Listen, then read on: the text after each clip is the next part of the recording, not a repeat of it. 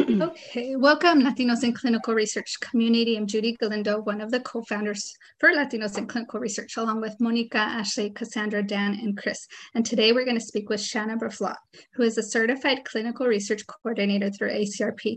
She has about 25 years of experience working in the healthcare industry and about 15 years in the clinical research industry, working on multi-therapeutic studies at multiple sites. And as with our monthly webinars, we like to speak with different people in different roles in clinical research and kind of learn how they got there. Where did they start?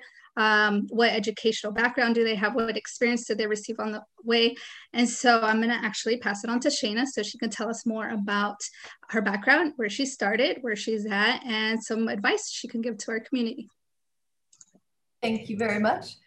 So yes, I started out in healthcare at a neurology practice, just regular healthcare. I loved healthcare. I stayed in it. I was working on my bachelor's. Well, actually, I started off working on my nursing and decided to transfer and worked on my bachelor's.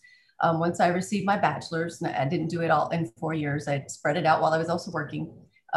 Along the way, I've also been a medical assistant, a certified medical assistant. I have been a licensed X-ray tech. I'm also an herbologist. What else? And even recently, I've received my Lean Green Six Sigma. So I also like learning. Along the way, I started managing sites that had a research component. And so I recognized it initially as an additional revenue stream as a practice administrator.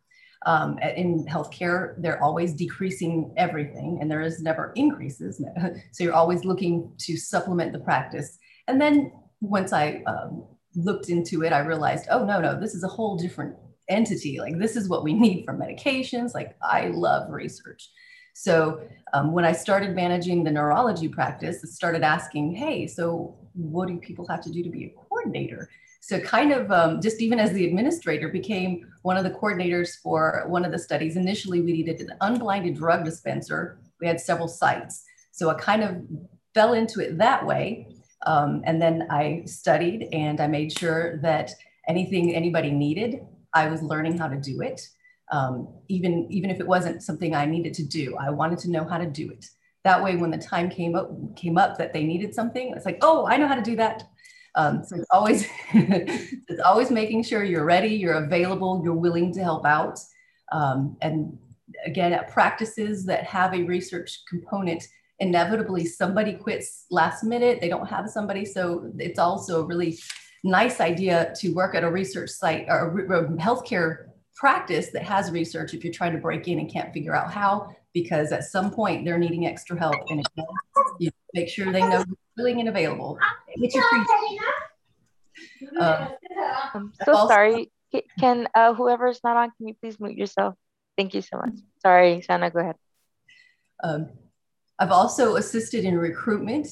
I've enjoyed, I'm not normally a outgoing person. I'm very kind of shy and introverted. So recruitment kind of made me break outside of my box. And it also helped me to be training people. When I'm training someone how to recruit, I am like the most gregarious person ever. I'm surprised. No kidding. So I've also learned how to step outside of my comfort zone, get out there in the community, make sure they know who you are, and also utilize getting your name on anything at any point in time. I often hear, people say, we're not getting any screens for that. I'm like, no, you don't think you are, but your name recognition is still working. So even if you don't think if it's free, always, always, always use it. Speaking to the patients directly is also one of the best ways to recruit people. You can, that we're learning that currently because of COVID. It's a little bit more difficult to get them to actually show up for the visit because it's mostly done by phone and they never had that personal connection. Whereas the ones where we know they have an appointment, we're meeting them in the hospital and saying, hey, you've got an appointment with us next week. This is me. We look forward to seeing you. And then they're showing up at the appointment. What else can I share? Yeah, let me ask you, what therapeutic areas did you work in? What did you start in? Did you switch into different areas? And I know you had mentioned it seems like they were connected to like private practices. So those physicians were they were already involved in research, it sounds like, correct? Yes. Mm-hmm. So I was with a medical group in North Carolina, and I was managing several medical practices. So I had 2 rheumatology offices, an infectious disease office, an endocrinology office that was looking to start research. So we started their office, and a research infusion center, an infusion center that also did the infusions for research. So that's where I was acclimated to the idea of research. So when I moved down here to Georgia, I was working with DeKalb Medical for a minute before I ran into the owner of NeuroStudies, and I realized what they had going on over there and how exciting it would be to be part of growing a research division. So I joined, and we were predominantly neurology. We were a stroke center in Gwinnett County, and we were lead enrollers in a lot of the stroke studies for a number of years. We also had the outpatient department, and they wanted to grow that. So we ended up growing the outpatient department over the next couple of years to the point where we let the medical practice go, and we became a standalone research site. We also took on other indications. We did cardiology, cardiovascular, general health, some endocrinology, I think dermatology one. And then I've also been part of some pain management studies. And then most recently, I was at Emory University for a few months, but I was more logistics. And now I'm over at Morehouse School of Medicine. And so now I'm getting the wonderful background, and I'm also learning new things. It doesn't matter how long you're in this industry, you're always learning new things. So I'm delving into the world of investigator-initiated. Oh, wow. Wow. That's a pretty interesting background. I like how you have so much therapeutic background.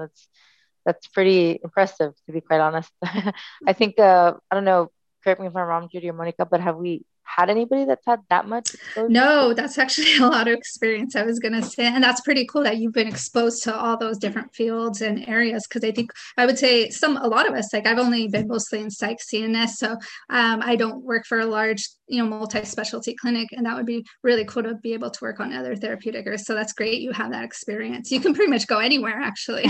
Yeah, she actually has experience in private and now for education also. Besides having experience in different therapeutic areas, she has the best of both worlds now.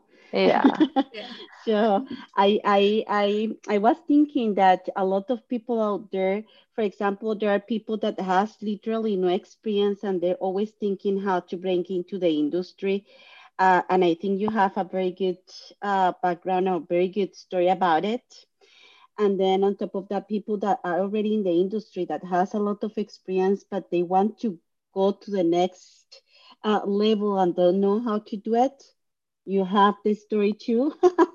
Or for doctors out there that have their own practice and want to diversify the business, how to include the clinical trials department or research department in their practice. That's another story that you can tell us.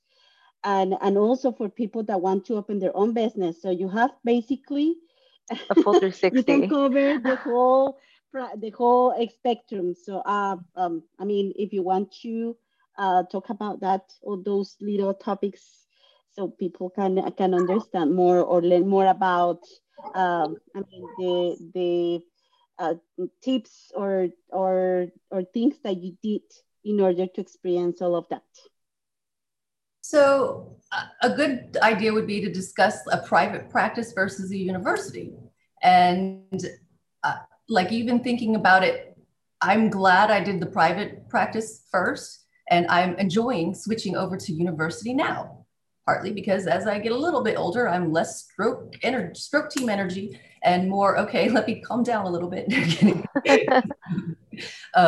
And universities tend to have more timelines for more things that you have, more departments you have to go through, a lot more coordinating.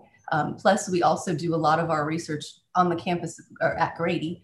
So Grady Hospital has 2 universities working out of it. Emory works out of it and Morehouse works out of it.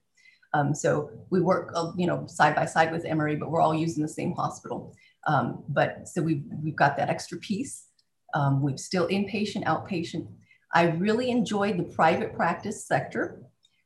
You have a little bit more leeway to be creative in how you utilize your staff. You can cross-train a little bit more than in a larger organization. So for a new coordinator, I probably would go back to a private practice to learn, because you can be available for when there's another opportunity. You can, if you are creative and you watch other sites, you can figure out what are they doing and how can I take that idea to our site and show them I'm willing to grow. The pay is a little different sometimes. And then, but then also the university setting has its benefits also. So depending on what kind of personality you are, you may like just having your little section. And so sometimes at a university setting, the research is split up. So you have, your phlebotomists that are helping, you have your coordinators. Some universities have it split up more than others. Luckily at Morehouse, I'm glad that our coordinators are getting all the different pieces. But you may have a recruitment team. You may never have to do data entry because you have a whole department doing it. So, yes. Yeah. So then I guess to say that it would be a bit more busy and semi-challenging, obviously depending on the scenarios and the amount of studies and things like that, but a little bit more challenging if you're in a private facility or private site, as opposed to being at the university, because it's sanctioned off in different departments and you're just doing what you're doing and that's pretty much it. Yes and no. You could still have your section and still be so busy you look like this when you leave. Yeah. So I am curious, Shana, would you say, given your background and your diverse experience, getting to the position you are now, would you say that the therapeutic aspect is what helped you the most, or was it the fact that you had a lot of, just overall training? Because you also, like you said, you also have the Six Sigma, which I personally that's awesome. I'm aspiring to get that. I know it's not easy. But you have Six Sigma, you have all this other training outside of just, research. What was the most, what held the most weight, you think, whenever you were going through the process of, getting into that position? So as a study coordinator, being at the sites was really the best way. As an administrator or, operations, having all the different types of studies was really nice. If you have more than at least one indication, I think that definitely makes you look more rounded. Obviously, just because I did that many indications doesn't mean I'm a master at all of the different diseases. It means that you learn where your strengths are and what you're not good at. You find someone else to do it. You use your resources, and that includes the rest of your team. So for instance, I worked at the Red Cross and I could stick anyone with a 14 gauge needle for years. And then for 10 years, I didn't draw anybody's blood. So after that, I went in and I was like, well, I could stick you, but I could also go get someone who could do it first chance. I might. so again, I had every confidence in myself, and I'm like, why put the patient through that? So you just kind of, you figure out how to use other people. And if you're a teaching coordinator, that's where you go grab your juniors and you're like, all right, come on in here. Let's do this visit together. You do the EKG and the blood work. I'll go do this part. I'll go dispense medication. And then you'll do data entry later. Okay. So yes, I've set up the study, but then you put it together in such a way that you can hand it off and let someone else finish the study and do well. Awesome. And just to go back to clarify and maybe give us more details, because maybe some on the call, what is that certification you mentioned, the Six Sigma certification? Can you talk more about that? Yes. So Six Sigma is, if anybody else is more fluent in Six Sigma, I apologize if I say anything incorrectly, but it was an industrial type tool, and it's now been spread to other industries to eliminate waste. So all these processes that we have, it's something as simple as checking in a patient. You might be trying to figure out why it takes us 45 minutes. Well, so then you go through the process and you identify all the steps and you figure out what you don't need and you just get rid of it.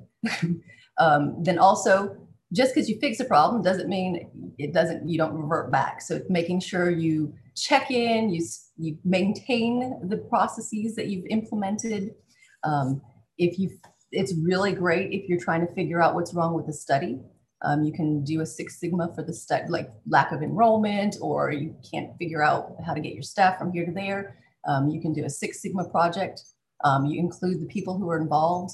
And really, a lot of these tools we're already using, we just don't even realize it. Yeah. So going through the certification process, and now I have a few extra forms that I'm going to use. I'm like, ooh, I think we're all good with kappas and fish diagrams.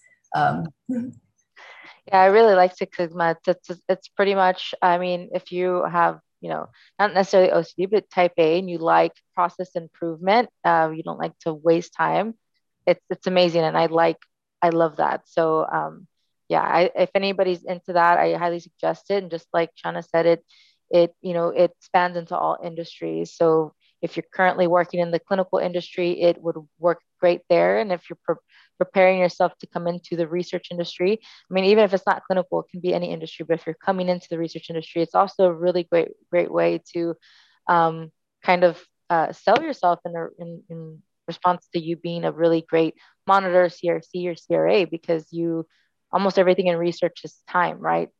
Time efficiency. And so, yeah, something for everybody to consider. Yeah. So there is actually a program, they started last year during COVID. They're offering the White Six Sigma for free.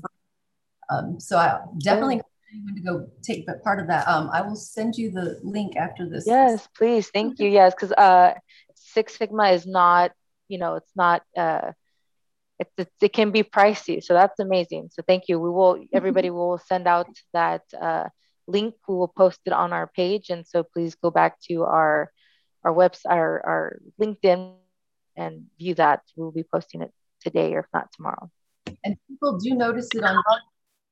I have noticed that people have asked me about it, and I've been told before, like if they had two candidates and they were equally good, and one has it, one doesn't, they're always going to go with the spleen. Of course, yeah. I mean, that's of course because more documentation, more stuff behind you to show the strengths that you already have. Because if you just put down something like time management, process improvement, great at SOPs, it's like, yes, you're good at all that, but now you actually have something to solidify that, right? And not only that, but you have processes that you've learned that you can also implement somewhere that probably don't have those processes implemented. So you're technically beneficial for the company, right? So most definitely. Thank you so much. And Shanna, going back to one of the positions that you had, I know you mentioned about recruitment, and I think I listened to one of the videos that you guys recorded back in April. I wasn't part of it, and you had mentioned that you were part of developing a recruitment department within one of the research centers, or maybe various. Can you talk more about that? Yes. So as a standalone site, we now 100% relied on volunteers. So we happened to have a marketing person join us, and this was actually before we let go to the medical practice. So we had it set up already. So when we let go to the medical practice, we just continued on. So this particular person didn't have a healthcare background at all. They were actually marketing. They work for NBC. They're still at NBC. So they came in and helped. We actually formulated a marketing activation plan. And so using her knowledge and her framework, and she was with us for about 2 years and then went back to NBC.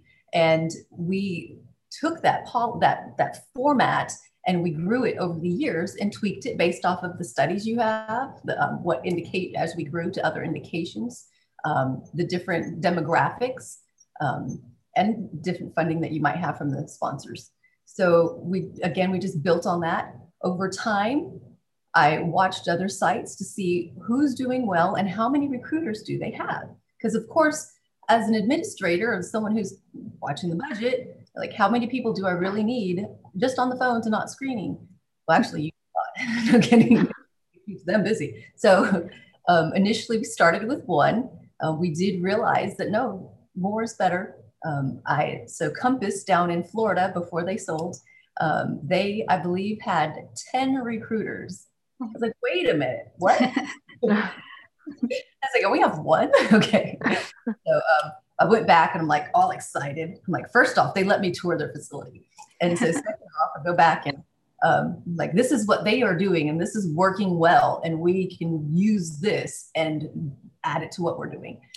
So we increased the number of people making phone calls.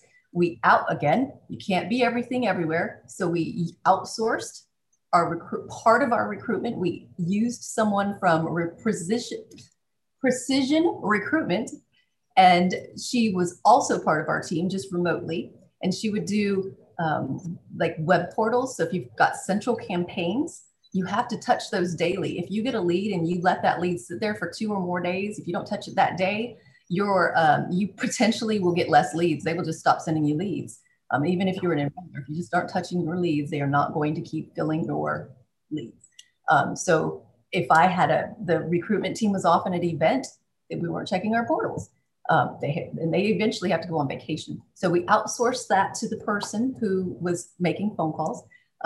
Also, we made sure all the portals were touched daily and she wasn't distracted by patients. If we ran a television ad or a large campaign that we did locally at our site, we had a dedicated number that went directly to her so that we can continue talking to patients during the day. And then we would add onto their end of the team. So we would have one main person, then we would add a second person until the point where we knew we needed to hire internally. So we kind of balanced it out that way. Wow. We had the same person for years. So she knew us and she was just part of the team. We also would establish, we spoke to other physicians who did really well enrolling in Alzheimer's. Like they were doing better than us and they were seeing less patients. We're like, all right, will you get on the phone with us? And they did. And so he said he found a sweet spot. He does 4 presentations a month and he doesn't do them for over a group of 25. And so like, oh, that's interesting because we'd never capped the number of our audience. And actually we thought more was better. But when he said that, it made sense because we would go to events and offer free memory screens and we'd, 4 or 5, we'd ask for them to sign up and we'd determine how many people to send based on that. And sorry, I got distracted by that. So when we were doing memory screens, we have more people. I really got distracted. Sorry. That's okay. So you were saying that you would get, you noticed that as your groups are smaller, you'd actually get more signups. That's yes. That's pretty interesting. That's really, really interesting. And I also find it super interesting that you how many people you guys have working on recruitment. I don't think I've ever heard that kind of tactic before. How would you say your recruitment, like on a basis, I mean, overall, but then also like your diverse groups, would you say that you're more than average? Like from the average, the amount that you bring in? So for the diversity, yes, but that was also because we were specifically looking for underrepresented groups. Like we wanted diversity. Like we're in Atlanta, we should have diversity. Like that we're here. And then also, I'm so sorry. I'm easily distracted today. I'm so very sorry. But yeah, so we did find our sweet spot. We would have no more than 4 months so that we weren't spread too thin because now these recruitment people, when they weren't recruiting or making phone calls, now what do you have them do? So we cross-trained some of them to do assessments. So you've got these Alzheimer's studies, you've got assessments by at least 2 blinded people, cross-train your recruiter people. And I have a question about that. So when you guys were doing all these strategies or creating all these marketing strategies or this hiring more people, did you guys include this in the budget when you were negotiating this with the sponsor? So the recruitment, they don't necessarily always pay for the recruitment. And so I personally less focused on that. I've heard other sites have great luck with it and kudos to them. I've chose to focus on other things in my budget. And I also always ask for standard first budget I get, $10,000 recruitment. I rarely get 10 initially. They'll add some after you start, but always ask 10. And you had mentioned, right, that your recruitment were mainly volunteers? They were 100% volunteers because we let our medical practice go. Okay, so when that happened, were these volunteers, did they reach out to y'all initially or y'all found them? So we had been growing our database like every site. And so when that occurred, we had our team in place and we were confident that we would just keep going. So we already had our outreach department, We were going and doing free memory screens for churches. We love churches, especially for memory studies, get into the senior groups. They really appreciate you going, and you'll tell them, we'll tell you about research and we'll do free memory screens, but no pressure. Like if you don't want to do it, we'll still come for the free memory screens. You still want to. And then everybody, once you're there, even if they don't want to sign up for the study, they want you to go to the other church or to this group. So you're always getting your next lead from your event. So you can always have your 4 a month. During the summer, it's harder to not have more than 4 because you have all these events you can now go to. Expos, not last year because of COVID, but so you have expos, you can do, finger sticks for blood checks, cholesterol checks, feet checks, whatever your niche is for the public, for your office. We've even done Vibratron scans on feet before for a podiatrist. That's interesting. And so like something I'm personally curious, and I like to ask this at times, how do you feel as a researcher and, especially, with your level and your level of skill set, how do you feel about, diversity and what you feel your role is right now and how you've been actively trying to be a part of that, I guess you could say change, but also just, how you're making space for that within the research industry? So I have absolutely loved joining Morehouse School of Medicine. The back of my badge says, leading the creation and advancement of health equity.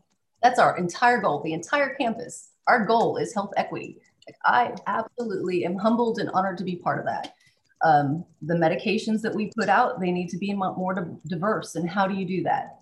You enroll different populations that are being represented now. And that's what we have to do.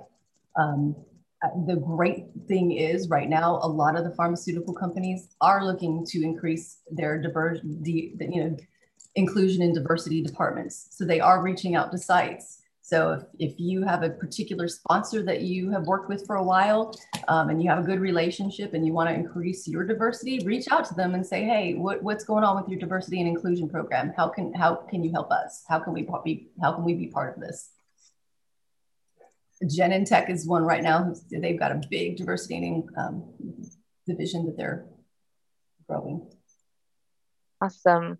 And I'm glad that you mentioned it, because I'm always telling people, whether you're in research right now or whether you're going into research, you'll start noticing that, especially when you have your foot in the door, okay, you're there, you're great. And then you start realizing that, you want to make sure that you're working with a company that, fits your same values and morals and the things that actually, you matter to you. Right. And so, part of what I like to bring to LICR is just to continuously, repeat that and just be aware of the companies that you're working with, be aware of what they're pushing out there, because you may be active with LICR, you may be active in your community and have, all this good intention, right? And you want to make sure that it's continuously being spread, that it's a ripple effect. And so, yeah, I mean, that's really great. I'm so glad that you felt that Morehouse is, in line with you in your morals like that. That's amazing. And I'm so happy to know that, you're a part of the change that's going on and that you're promoting this diversity, because, there needs to be more organizations like that everywhere. Yeah, and me on a personal note, especially because we were Alzheimer's, like I was an ApoE3 carrier, and with my background of being Japanese, that and a female, my risk just I think 30 times greater. So like that, the other thing I love about Morehouse is we have a mobile unit. So right now our mobile units has been spending the last couple of weeks at the Mexican consulate vaccinating. Oh, wow. Oh, awesome. Awesome, awesome. And so if there's, if there's anybody, here today or that would like to reach out to you in the future, would it be okay if we shared, your LinkedIn page so that they connect with you? Absolutely. So I love, like, even though I'm shy, I love talking about. We all have to enroll. Like, there's plenty of patients. Like, I want everyone to succeed. Jana, what's your background? Because I think you have a very diverse background too. ethnicity ways.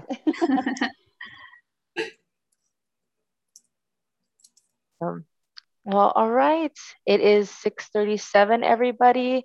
I guess we'll open up the floor for any questions that anybody might have. So feel free to shoot out any questions at this moment. And Dan, I don't know if you had anything you wanted to say or. No, yeah, thank you, Shanna. That's very good. I mean, for those, I sent the email blast out our previous interview for everybody who wants to see more about your background and what you're doing at Morehouse. So check out the YouTube channel, guys. I keep telling you. And by the way, we're here to network as well. So everybody drop your LinkedIn profile in the chat so everybody can follow one another. And feel free if you want to ask questions about anything to anybody or to no one in particular. Maybe somebody has an answer. And either chat in the chat box or feel free to speak. Feel free to unmute and speak. Let your voice be heard. I just provided Jana's LinkedIn, guys, so feel free to go ahead and add her. And as you see, Judy's, and we'll go ahead and eventually, share ours throughout. But if you have any questions for Shanna, or if you have any questions for any of the co-founders or any of the ambassadors that are here tonight, let us know. If not, we can, move forward, and I'll go ahead and start talking about the next few things that we have planned. Anybody working on anything special, need help with anything, or have any questions, speak now or forever hold your peace, because Ashley's ready to talk about some stuff. Ready to go. Well, while we're waiting, I actually wanted to say thank you, Shanna, for sharing that information about recruitment, because I think all those details and information you shared is very helpful, especially for like smaller sites, because I think that's where kind of we're at my research center. I have a full-time marketing person, but I think she needs help and I need to bring on more people. I have a few in-office recruiters. I think we need more help. So I'm kind of like trying to figure out like, how am I going to grow this department? And kind of what you had mentioned are things I had already heard. It's just actually setting it up and getting it in place and getting the right people, because, you have to train them. But thank you for sharing that, because that's definitely given me a lot of ideas of things I need to take back. Yes, awesome. And a generalist in every sense of the word. And I mean, your career is very illustrative of that, and just getting started too in your career, and a lot of big things coming up with Morehouse too. I have a question. Yes. Evie, how's it going? Evie? Long time no talk. Yeah. Well, one of the questions I have is like the events that you were talking about. What kind of events do you have? I know, like, I guess the way to get people into the door is mainly as getting them interested in, like, either getting the blood pressure, or like you said, like check to see that podiatrist or something like that. How do you market that in the sense of like trying to? I mean, everybody's gonna want to go and check something just because they're not being charged, right? Which is great. But how does the events, like, how is that like even started to begin with? So the smaller events actually did better than the larger events. For instance, we had an Alive Expo, which was like 5,000 people a day. But most of the people there were all into health and fitness and didn't want to take pharmaceuticals or be part of even medical device studies. So, and then we've also done like a Dogwood Festival and all these large festivals that you would and the large ones don't. even like the Alzheimer's walks, like great to be part of it. But if you go in there for marketing, good luck. Had a lot more luck at the smaller events where either we would have assisted livings with pros or a healthy weekend, and they'd invite the caregivers, family members, the community. So they would be doing their marketing, as well as we would then do a Facebook invite. Our Facebook invites rarely had a lot of invites on it, but it was more for SEO, search engine optimization, and just having them there. Plus, it was something to send if we had a patient. We're like, oh, we're also going to be over so-and-so. You could just send them a link, or they could find it on Facebook. Sometimes we'll have groups doing events, and of course, you don't need to market for that because you're just going straight for the group. Pharmacies will have grand openings sometimes. That's a bizarre one, but that's a good one to say, hey, do you need somebody at your grand opening? They're usually very receptive. What else? A lot of, actually there was a senator or a representative or something down here who does an annual health fair. So any kind of health events, churches will occasionally do events. Sometimes the county will do a weekend festival. Those, even though they're larger, relatively coming out to have fun. And if you do, we had a spin the wheel at our table, and everyone spin the wheel. Awesome. And actually, to add to that, I actually came initially from a private hybrid facility. And one of the things we actually did was so that there wasn't necessarily competition, because they had a lot of other private facilities that did research nearby. So they linked up with, a local dentist, a kid's dentist, and some other, I think, physical therapy. And what they did, because theirs was more on vaccines, right? Vaccines and flu and stuff like that. So it's kind of like general population. What they ended up doing is holding a back to school festival so they gave stuff out to kids, but the parents would show up, right? And so that's how they would get the parents to show up. And they actually ended up having all these things for kids, some little play times and stuff. But during that time frame, they were able to, do assessments to the parents, give some screenings, and that's how they were able to pick them in, which I thought was interesting, and completely forgot about that until you just mentioned some of this event right now. So that's great. But awesome. Any other questions, you guys? No? Okay. Well, I did want to mention, if you want to go ahead and scroll up from the chat, you can see that our very own LICR Chief Networking Officer, one of our ambassadors, Christine, is really amazing. She is a powerhouse. She is always hosting these clubhouses. So please, if you are interested in this, reach out to her. Her LinkedIn is there. She provided it for you. In these clubhouses, we have, I believe it's Friday and Wednesday, if I'm not correct. Christine, if you could please provide the dates, because I'm not as active as she is. However, I will state that if you want to network, if you want to find individuals that are in research, I mean, there's people that are constantly being linked up for job positions, for assisting, for internal submissions, for your applications. Clubhouse is where it's at. This is where you have one-on-one with really, high level recruiters, even PIs and site owners, right? So that would be great. So Shanna, we actually have a question here. How do you start a conversation with the PI to get more diverse population? So at Morehouse, I don't have to have a conversation at all. We all have the same goal. When we were increasing our diversity at our site, I'm pretty blunt, pretty like say what you mean what you say. So I just went to him and said, look, here is our current representation of enrollments to different studies. We're in Atlanta, and this is our Black population and our Hispanic population, and it's way too low. And he said, okay, and that's it. You have other PIs that are a little bit more complicated. That I think you really just going to need to gauge your PI, see what information they need to make them tick, and go get it. If they need facts, get facts. Do they care which studies they're doing? So then, approach it that way. Look, this particular disease set there's higher rates in this underrepresented population. I think we should be focusing on that so that we can get them enrolled in the study. Some PIs, they just want to nod and say that's fine. Others, you're going to have to justify it with facts and figures and a PowerPoint 30 pages long. But it really, I think it's connecting with your PI and figuring out what's important to them and presenting it to that part of their spirit. Great advice. Thank you. I don't know, Judy, if you had, because I know that Judy or Monica, if you guys have any of those experiences you want to add in on that?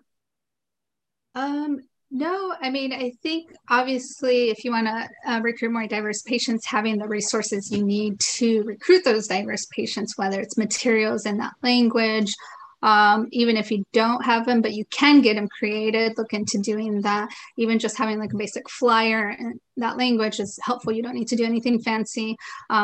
Just get it, sponsor approved, IRB approved. Hopefully they would allow it. If they don't provide you what you need, because sometimes they don't.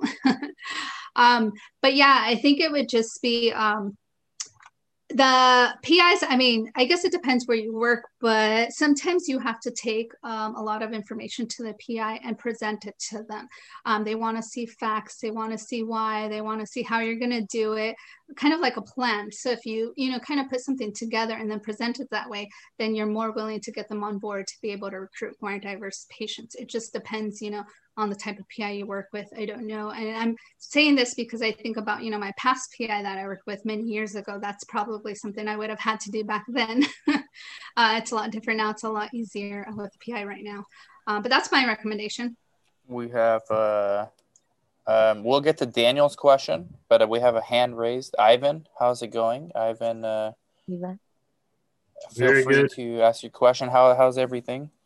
Excellent. I can't complain. I had a great day today.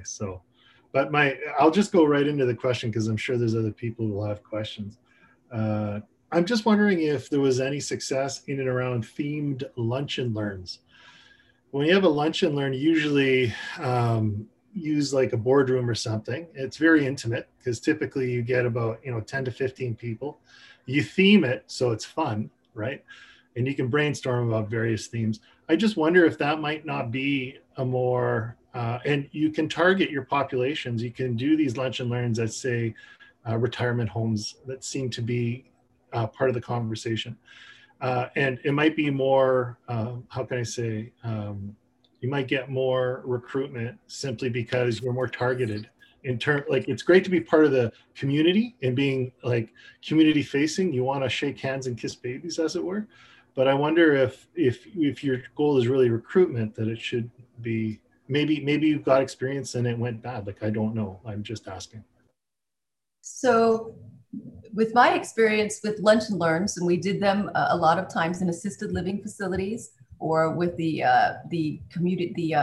senior communities, we started running into issues with keeping a sign-in sheet. We needed the sign-in sheet to provide so that we could give back because we were paying for it because of the budget, and they didn't want to have patients sign it. So we ended up kind of veering off of that for our clientele a couple years ago. Before that, we did do it and we enjoyed it. It wasn't a huge enroller for us, but even if we were going to the event without the food, that site wouldn't have been a huge, like we were going to get the 2 or 3 people interested. So I don't know that increased it, but they sure did like us. Currently, I like to add the lunch and learns to our budget when I can, because we're working inside of Grady. And for instance, I've got a GI doctor we've got our own coordinator that's over there with her. However, she might she'll leave the endo suite and say, hey, if you have XYZ over here, please let us know.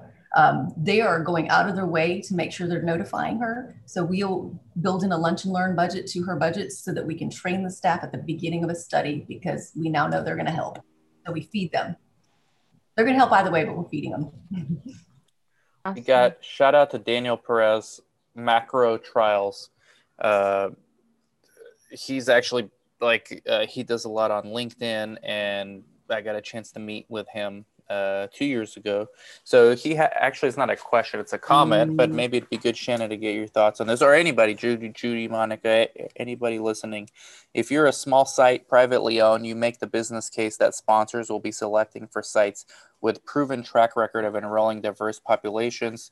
Strategic positioning now means you are thinking ahead for future success in terms of new trial acquisition. So yeah, it's about being proactive. I mean, this is the way it's going to be the next decade. This is just the beginning. Some of our feasibilities actually ask for the breakdown, but when they don't, and you're trying to put it in there anyways, if you know what your is. Yeah, I agree. And I think exactly what you mentioned, the last ones I've completed, there's like a whole section about diversity and how a whole recruitment, what are we going to do to recruit more diverse patients, which I never used to see before, but I have recently. It's like, can't you just take the yes? No. No.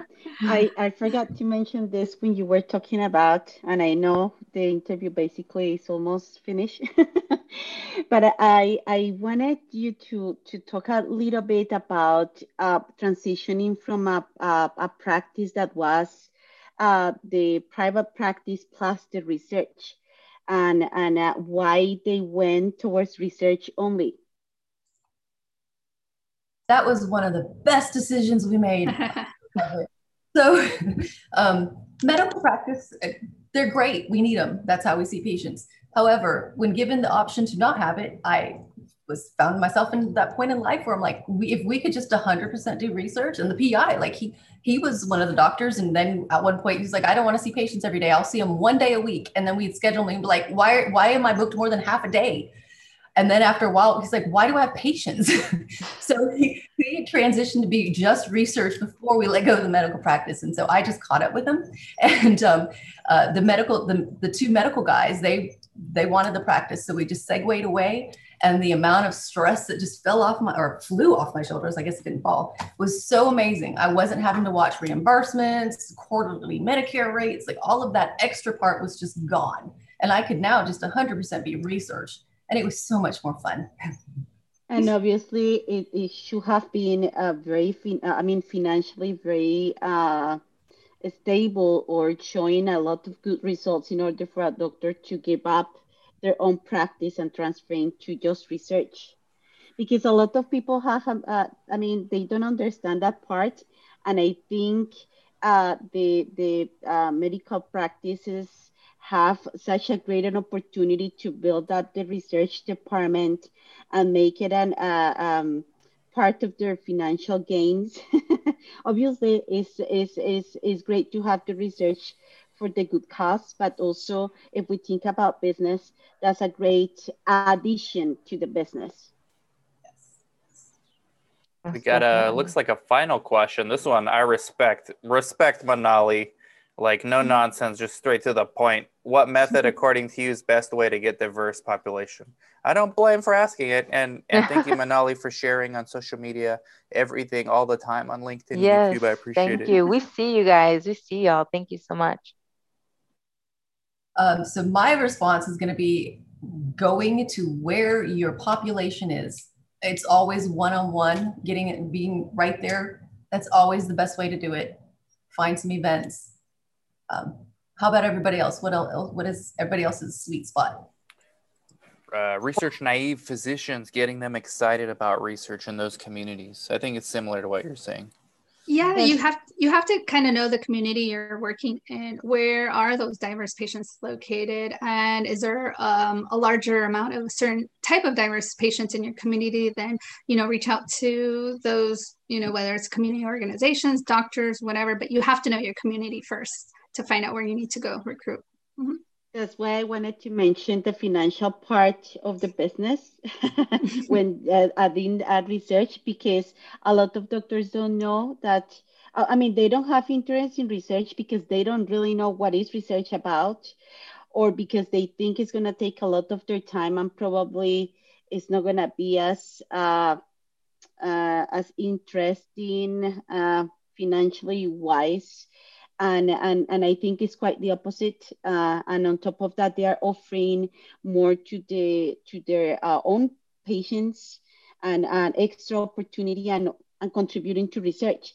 So bringing more doctors is one of the best, I think, one of the best strategies to improve, to increase diversity. We got another hand raised. Ivan, feel free to unmute. Yeah, I just had a question. In order to reach these diverse populations, do you feel that a mobile unit is required? And I would imagine, like, my 2 cents on the whole reaching out would be, you know, it's not enough just to translate the message. I think that you really have to gear the message to the community. Just, you can't assume that English is going to transfer in the same way to a particular, like if you just translate it, like if you do Google Translate, I'm being lazy about it in terms of the concept about translation. But I think that you really have to target your messaging, or at least there has to be a big idea, not just here's the same information translated. Anyways, but my question being, do you think a mobile unit is required? I don't think it's required. I think it's just a really, really nice perk that we have. And we do know what our population demographic is, and we make sure we approach the event accordingly. We have a mobile team, and that is their bus. And they've been working with the population for, I think we've had the bus 5 or 6 years. And they don't even wear scrubs. They are down in regular folk clothes, they call them. They're out there in the community. They've got their badges on, but they're blending in with everybody else, and they're talking with everybody else. They're not coming in all healthcare-y, like they're coming in as a member of the community, talking to them. You know, we've got a lot of people still concerned about Henrietta Lacks, dispelling that, going over to Tuskegee, you know, all of that stuff, discussing it with them openly, having an open dialogue. Again, like coordinators on that bus, they know what they're doing. I would have a different response if I went out. So. Exactly. Awesome. Thank you guys. I would like to add also that obviously that mobile unit will be amazing. And if the team inside is also diverse, that increases more possibilities, because then people are going to be talking with somebody that looks like them and understand many things behind their culture, the ethnicity, or the community they're coming from. Mm-hmm. That's a good point. So there's a documentary they just put out called Black Men in White Coats. They're talking about how only 2% of the medical graduates are Black men. And how are these young Black kids supposed to grow up and say, oh, I want to be a doctor, when they don't see it? So I loved that documentary. If you guys get a chance to see it, please watch it. Yeah, thank you. Oh, thank you. I think bringing, obviously that's part of our mission, to bring more workforce, more diverse workforce, to increase diversity. And obviously that will also help insights. Bringing Mm-hmm. a diverse group of members working in the site is going to increase organically Mm-hmm. the patient population, and also imagine you will have more people talking in different languages, so it's Yes. going to make it more diverse. Yes, I agree. Awesome. Well, right on the dot, you guys. 6:59 Central